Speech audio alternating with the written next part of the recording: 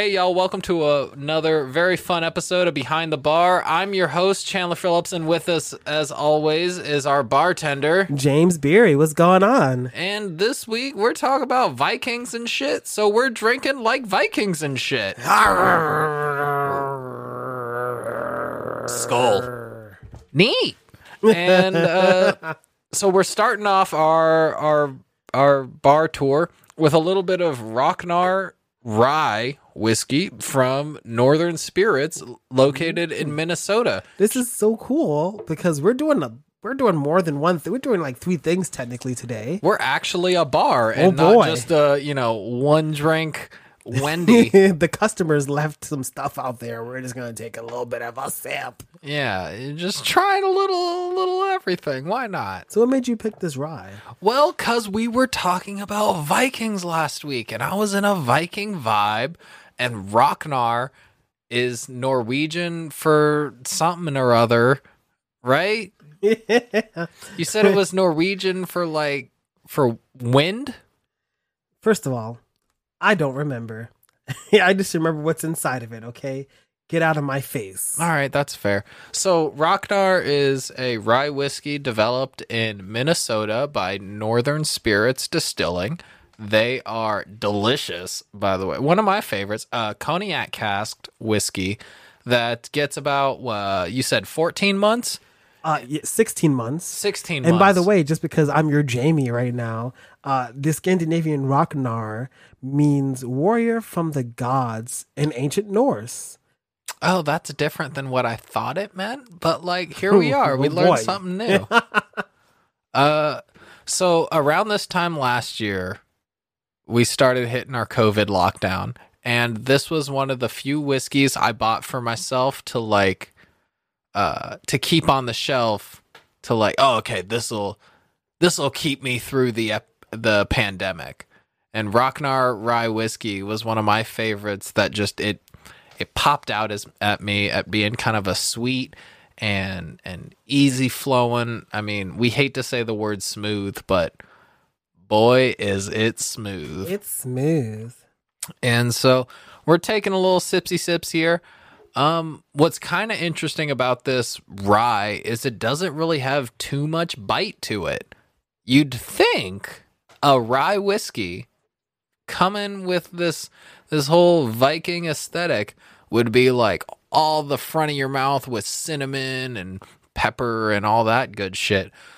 But it's really kind of subdued. In fact, it's almost kind of sweet. On the nose, I don't know about you, James, I get a little bit of a brown sugar vanilla kind of flavor going on. Maybe a little bit of flour, like an all-purpose.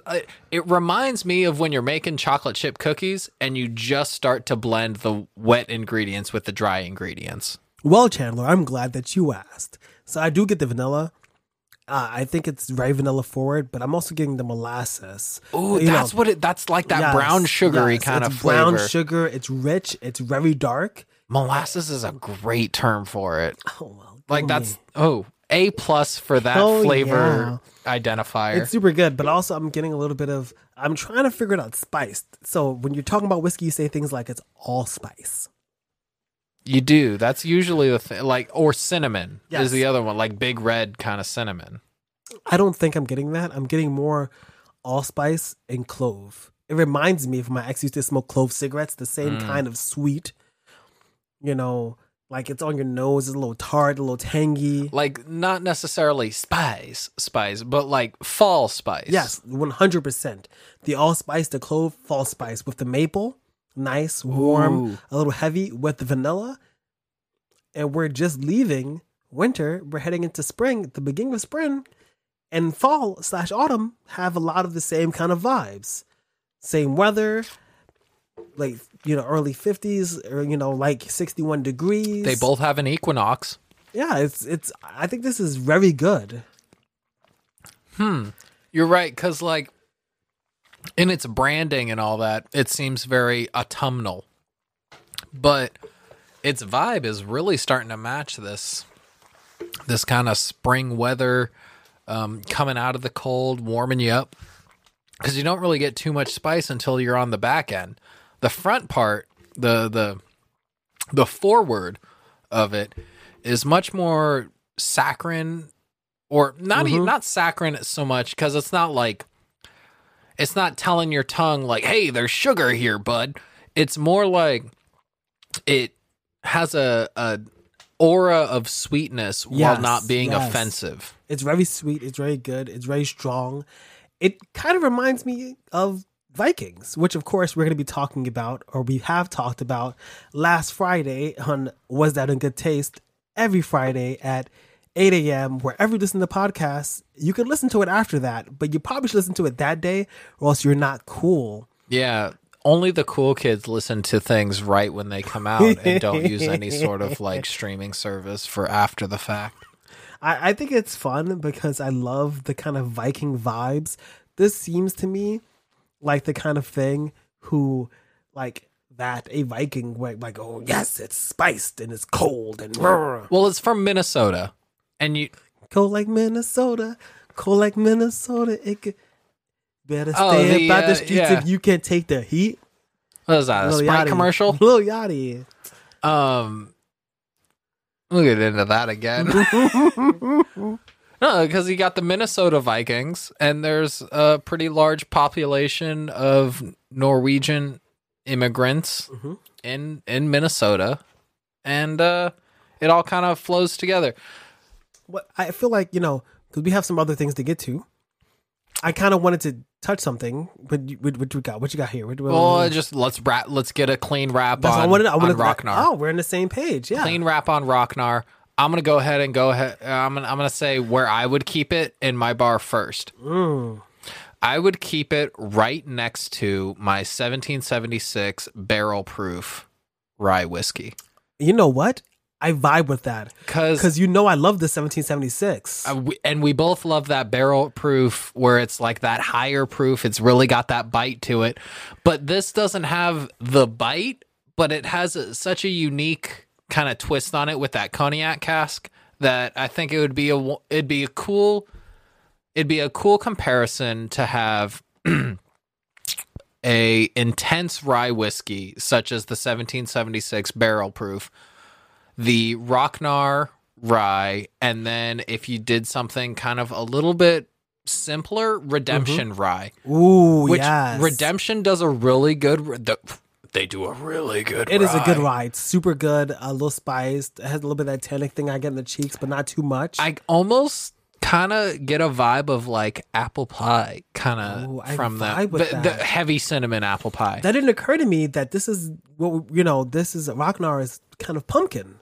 Definitely fall spice. That's like a good dimension to put to it.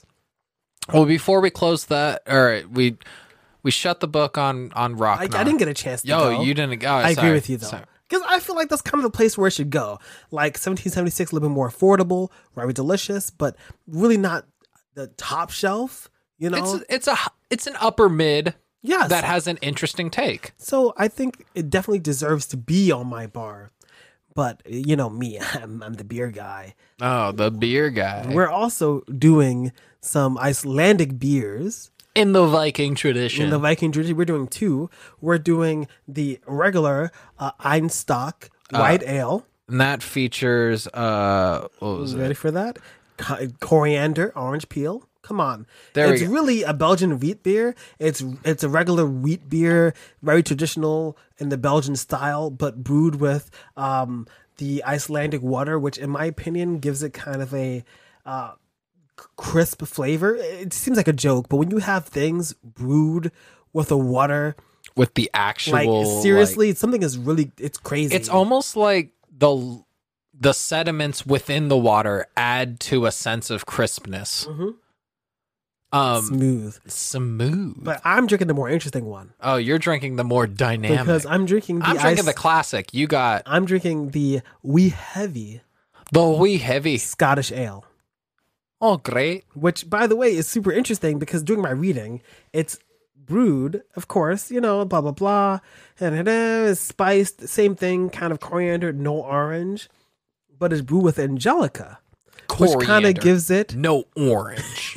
kind of gives it it has like this weird kind of like savory flavor, kind of savory smoke. And the angelica is super interesting because it's a holy plant. It's a plant that grows really strong. Well, hence the angel part of angelica. Yes, it's cold resistant. It's from Iceland. It's very cold resistant. Huh. And legend has it, as it says on the website, that a monk in England during the 17th century, when the country was riddled with plague, was visited by an angel who told him that angelica would relieve the people's suffering.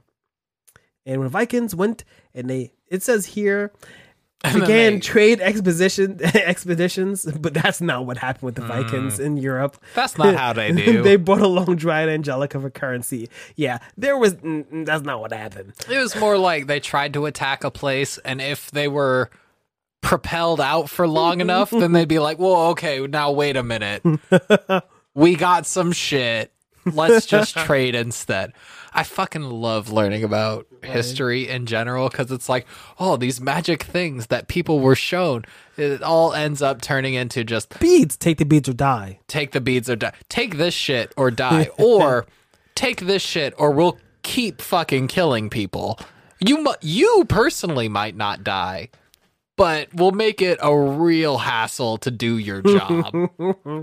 So you're a fan. We're definitely fans of Einstock. I fucking love Einstock. So we featured, again, this Einstock is a thing we talked about Einstock a while ago. I don't remember what the fuck we're talking about, but we talked about Einstock. But it's good to have it behind the bar because Einstock is awesome. So give me your impressions of the white ale, which is, by the way, Belgian. The Vikings done took that shit over. But if you want to know more about that shit, you got to listen to Was That in Good Taste from this last week. But like, there's a reason why a Germanic beer has a fucking Viking helmet on it. And it's not just because they both are really into the Minnesota Vikings. This beer, it's honestly one of my go-tos. Einstock White Ale, I cannot praise high enough as just being a super crushable beer while also being pretty fucking flavorful. Mm-hmm. It's not going to do that thing that IPAs do with your bottom jaw and make it all like key. And it's also not going to weigh in your stomach the way like heavier beers do. This is the beer I keep when someone says, I'll take a Blue Moon. And I say, oh, okay.